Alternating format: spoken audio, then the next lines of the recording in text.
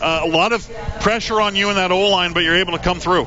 Man, it was a fun game. When it comes down to that point, it's just being prepared and being a professional, how to finish.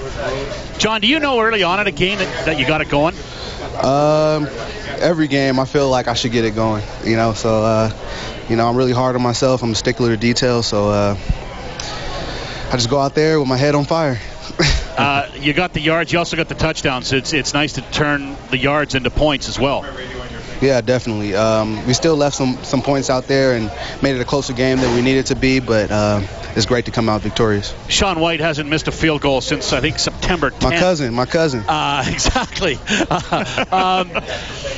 You got how confident everybody? It's 9 yards, for goodness sakes. I mean, you're on the bench knowing you won the football game, right? As he's lining it up. I thought they were going to run it again, but I was just jarring at the sideline like, bring Whitey in. Let's just end it right now. And he's been so good for so long for this team. If you need him, he's there. Third in accuracy, man. That's all we need right now going into this East semifinal.